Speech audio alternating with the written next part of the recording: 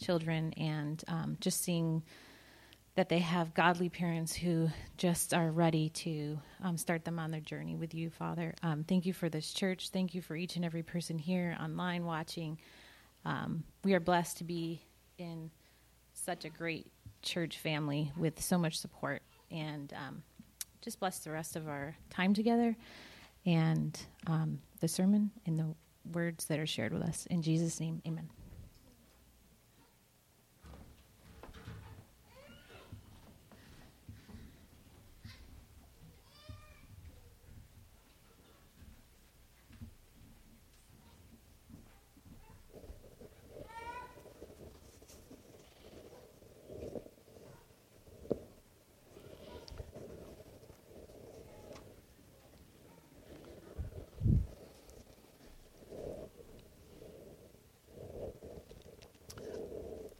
Well, this, again, is a very special day. For about 3 or 4 years, and this was back a bit, I was having such a difficult time with my throat, with my voice, that for about 3 or 4 years, I wasn't able to preach. I was able to teach some classes and do the training that we often do, but I just had to stay out of the pulpit for about 3 or 4 years, and that about killed me.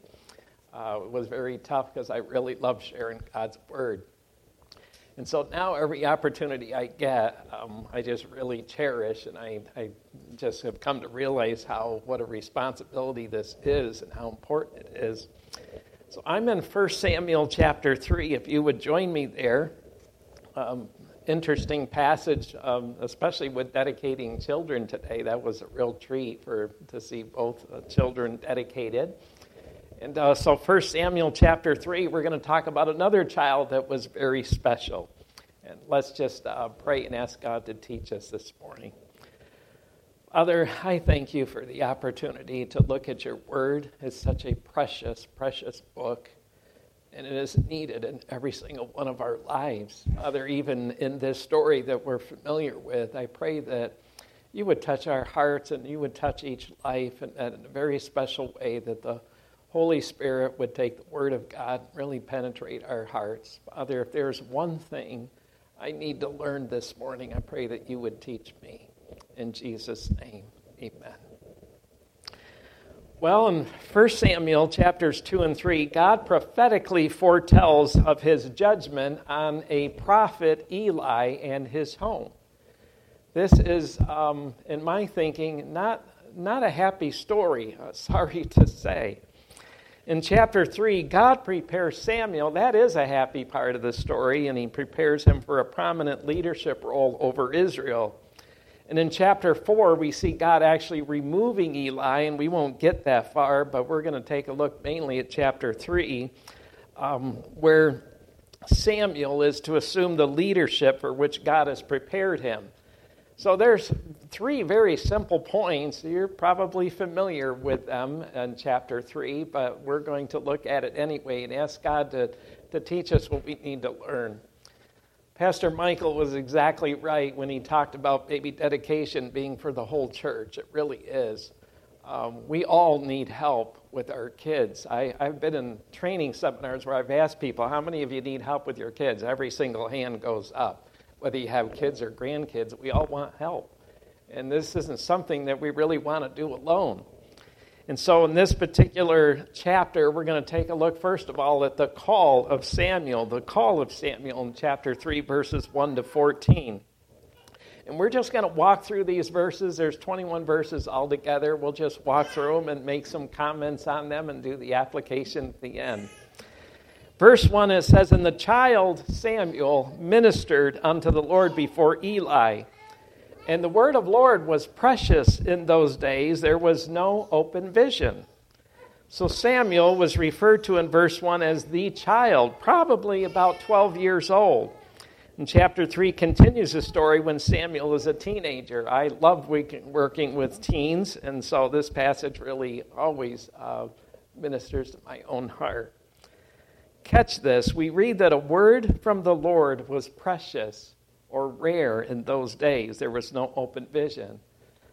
They were infrequent, which tells me that God's people were really not listening to God.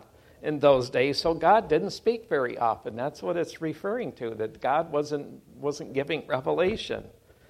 Proverbs 29:18 says, "For where there is no vision, the people perish, but he that keepeth the law, happy is he." I've heard that verse used out of context many times.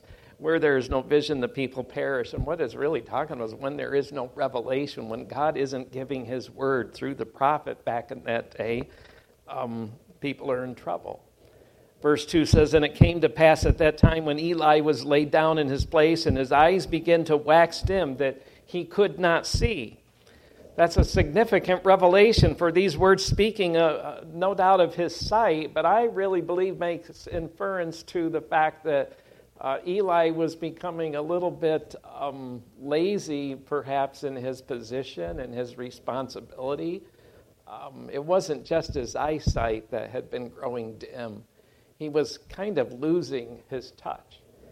And that to me is very sad. To me, it's one of the saddest stories in all the Bible, because Eli had been a prophet for many years. He had been doing the work of God. And as his eyesight is growing dim, his spiritual insight seems to be growing dim as well, his spiritual sharpness. Verse 3 says, "And ere the lamp of God went out in the temple of the Lord, where the ark of God was, and Samuel was laid down to sleep." So the call of Samuel comes in the early hours of the morning, for it says the lamp of God had not gone out yet. And as you know, the lamps were always to burn during the night, according to 2 Chronicles 13. It says, "And every morning and evening they burned to the Lord burnt offerings and fragrant incense, and the showbread is set on the clean table. And the golden lampstand with its lamps is ready to light every evening, for we keep the charge of the Lord our God, but you have forsaken him." So the lamps had to be lit before dark, and they burned through the night and burn out at daybreak. Since the lamp of God had not gone out yet, we know it was very early in the morning, probably still dark. In verse 4, we pick it up, it says that the Lord called Samuel, and he answered, "Here am I." You know the story. Samuel is lying there, and he hears, "Samuel." And he's lying down at his appointed place inside the tabernacle, not probably far from the Ark of the Covenant, which is inside the Holy of Holies. And verse 5 says, "And he ran unto Eli and said, Here am I, for thou calledst me. And he said, I didn't call you. Liest down again." In other words, go back to sleep. And I've often thought to myself, easier said than done. You know how it is. You wake up at night and you're thinking about something, or you're troubled, and you try to go back to sleep because that's what makes sense early in the morning before it's daybreak. Verse 6, "And the Lord called yet again Samuel. And Samuel arose and went to Eli and said, Here am I, for thou didst call me. And he answered, I called you not, my son. Lie down and go back to sleep. What are you doing to me, you know? I find it interesting that Eli didn't have a clue that God might be speaking to Samuel. And you might think, well, yeah, it is unusual. When you think of who Eli was, he was a prophet. He should have been expecting God to speak to him, and if not him, to Samuel. Doesn't have a clue. Somebody's calling Samuel, and Eli doesn't know that it's God. Well, I will give him credit for at least figuring it out the third time, but not before. Perhaps, like I said, his spiritual eyes had grown dim as well. He was a prophet. And as a prophet, there's certain things that you just have to get right, isn't there? Verse 7 says, Now Samuel did not know the Lord, neither was the word of the Lord yet revealed unto him. So it appears to me that Samuel had not been converted yet. And I believe this is the time he's converted. And like Eli's sons, Samuel does not yet know the Lord. Eli's sons did not know the Lord, and they never would. Verse 8 says, And the Lord called Samuel again the third time, and he arose and he went to Eli and said, Here am I, for thou didst call me. And in other words, then Eli perceived that the Lord had called the child. Finally, Eli gets it. Verse 9, Eli says to Samuel, Go lie down, and it shall be, if he call thee, that thou shalt say, Speak, Lord, for thy servant heareth. So Samuel went, and he laid down in his place. And verse 10 says, And the Lord came and stood and called us at other times, Samuel, Samuel. Then Samuel answered, Speak, for thy servant heareth.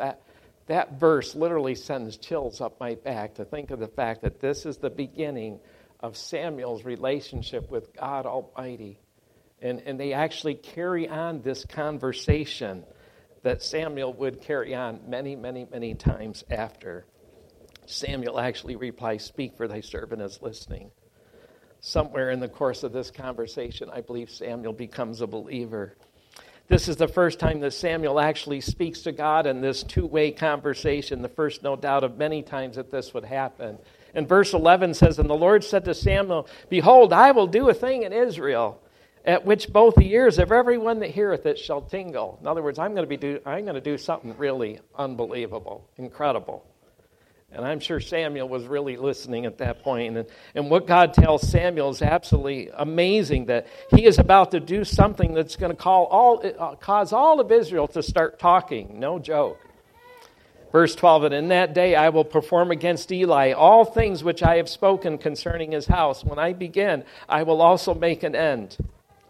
And the message given to Samuel, make no mistake, it was focused on Eli's sin. More specifically, God indicates that he is bringing about judgment on Eli and his house. This is a pretty serious issue. Verse 13 says, "For I have told him that I will judge his house forever for the iniquity which he knoweth." Now, notice that, which he knoweth. Eli was not a dumb man. He was a smart man. He was a prophet for many years. And I've often thought to myself, when God is speaking to me about doing something that I need to do, and he's speaking to me and I'm convicted, can I tell you that it's usually something I already know that I need to do? It's not like a new revelation. I've been in many church services, and I've heard a lot of speaking, and every time I hear the word of God shared, there's always something God shows me that I need to start doing. I need to do a better job. And it's often not anything brand new that I've never heard of before. It's something that my own conscience, the Holy Spirit just pricks my heart, and I think, God, you've talked to me about this before. It's time I do something. And Eli actually does verbally, I've heard people say, well, Eli never rebuked his sons. That's why God judged him. Well, I don't really think that's so. The scriptures tell us that Eli actually rebuked his sons. He had 2 ungodly sons. He did rebuke them, but I don't think he did enough. He didn't stand in the way like he should have. He allowed them to do things. Now, I got to tell you, when I first started out in ministry, I read a lot of books on raising children. I was going to be the perfect parent that there ever was. I read every book I could get, and I learned a lot of things. And then I had kids. And I got a lot smarter. And realize it's not always easy. There's some really challenging times. A very, very dear, good friend of mine once used the words, it's sometimes like corralling a raptor. I'll never forget that. That's exactly what it's like sometimes. Kids have a mind of their own. Some of you are smiling. You know exactly what I'm talking about. They, even with our best intentions, they sometimes want to do what they want to do. And we just have to ask God for insight and help and wisdom. And so I'm not dragging Eli over the coals because I think he was just a horrible parent. I think he was a neglectful parent. And I think he failed to do some things that God really wanted him to do. Maybe there were times when his sons were absolutely out of control. And maybe at this point it's just too late. But he still could have done something. He could have removed his sons from the priesthood. He had the authority to do that. He could have just said, listen, you're not doing... They were corrupt as can be. And I think that's why God was so angry with him. I've often thought to myself, would God have removed him if he was doing his job as a parent and as a prophet and a priest?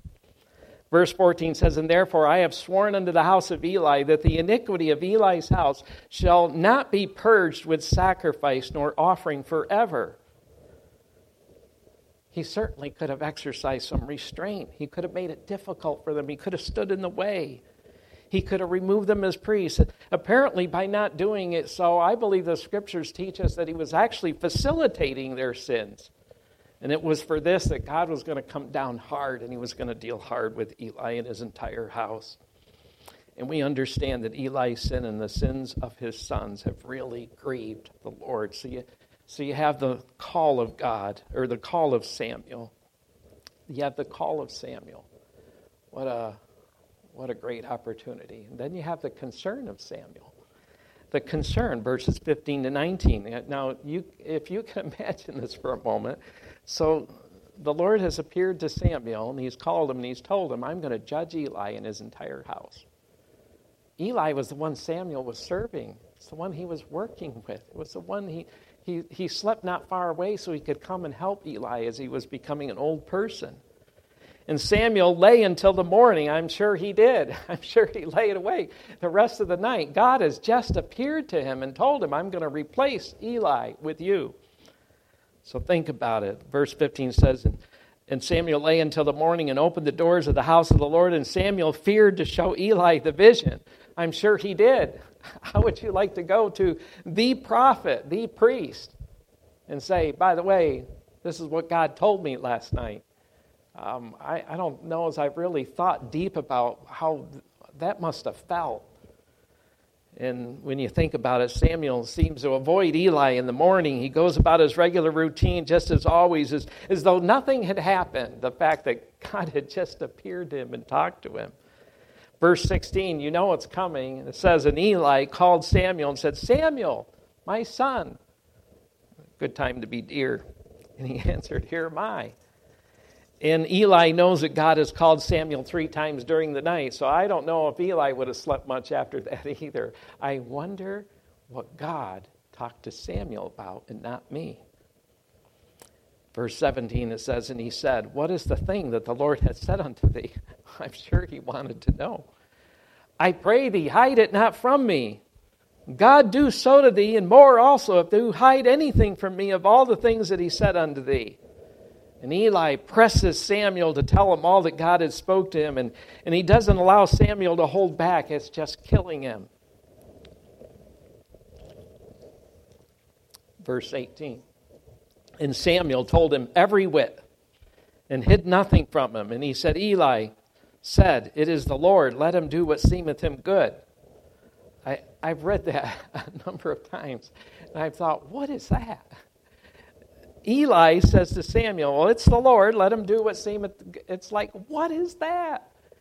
And Robert Deffenbaugh from Texas writes this. I just have to read this is good. He says, Eli could at least have repented of his own sins of neglect. Instead, Eli speaks words which have a religious ring and appear to be an evidence of his submission to the sovereign will of God, but which are really an expression of Eli's willingness to continue on in his sin. What we read is not an expression of faith in God's sovereignty, but an expression of fatalism couched in religious terms. I agree. I think he's right on. So you have the call of Samuel, and then you have the concern of Samuel. Samuel, I'm sure, wasn't looking forward to telling Eli who he loved and served. But then you have the courage of Samuel, because Samuel goes on, and that's what the man of God does, even in difficult times. And it's verses 19 to 21, just a few verses. It says in verse 19, and I've underlined this, circled this, highlighted this. This is so special. Verse 19, what does it say? And Samuel grew. He grew. And if there was a second amazing blessing here, he not only grew, but it says the Lord was with him.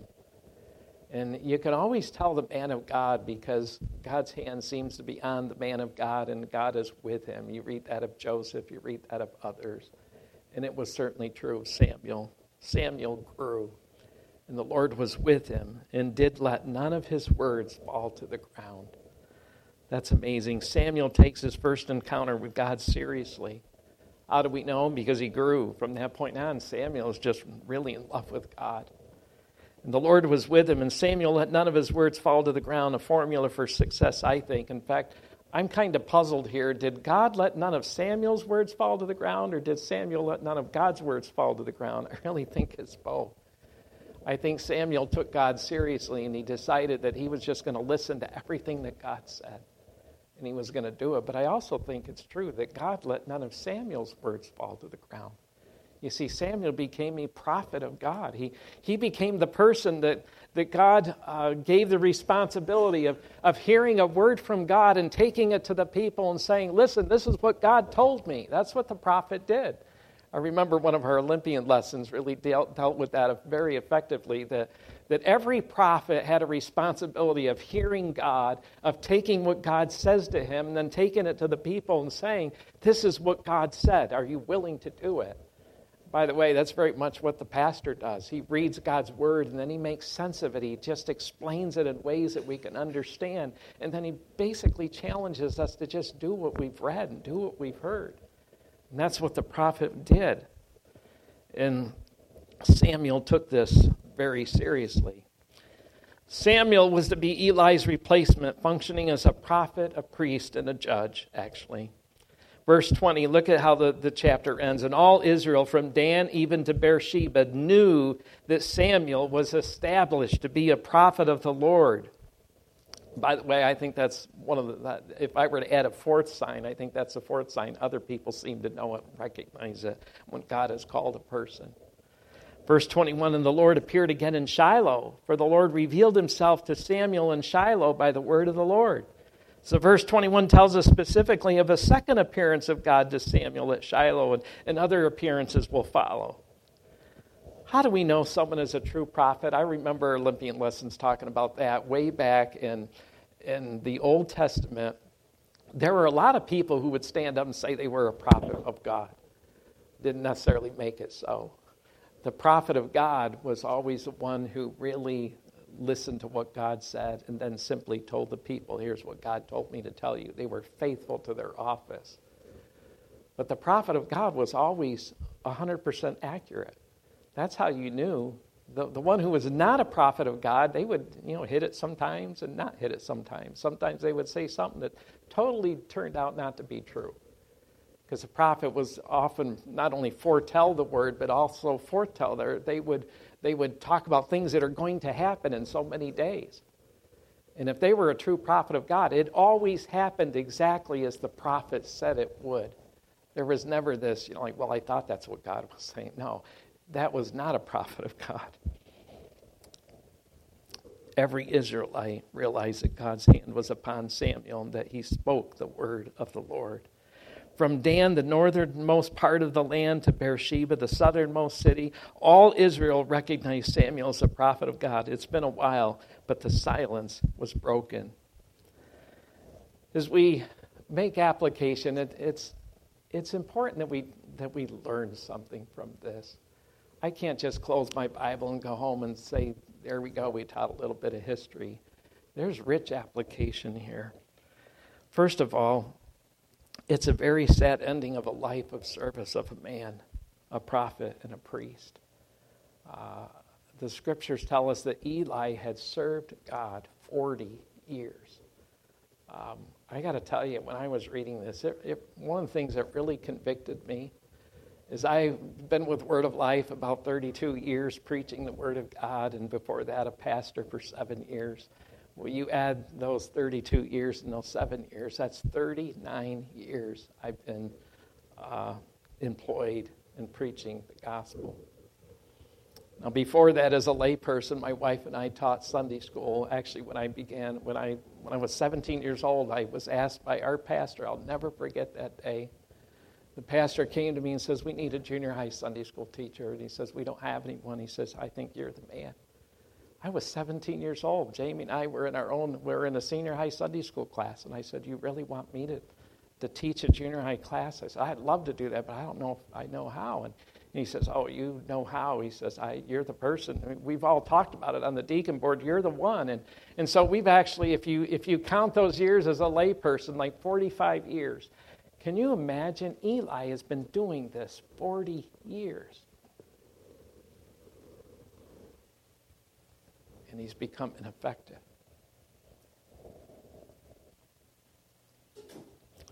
Here's some application. Number one.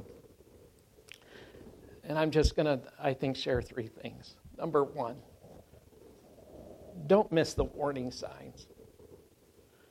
God has many means by which he works, and as he works truth into our lives. Sometimes he causes illnesses. Sometimes he, maybe no illness to us, but maybe a tragedy in someone else's life. There's a lot of things that God does to convict and to work into our lives truth. And he, along the way, he really gives us a lot of warning signs. I've seen it in my life, times when I felt God was speaking to me about something. Don't miss the warning signs. When God is not happy with us over something, don't miss what he wants to do in your life.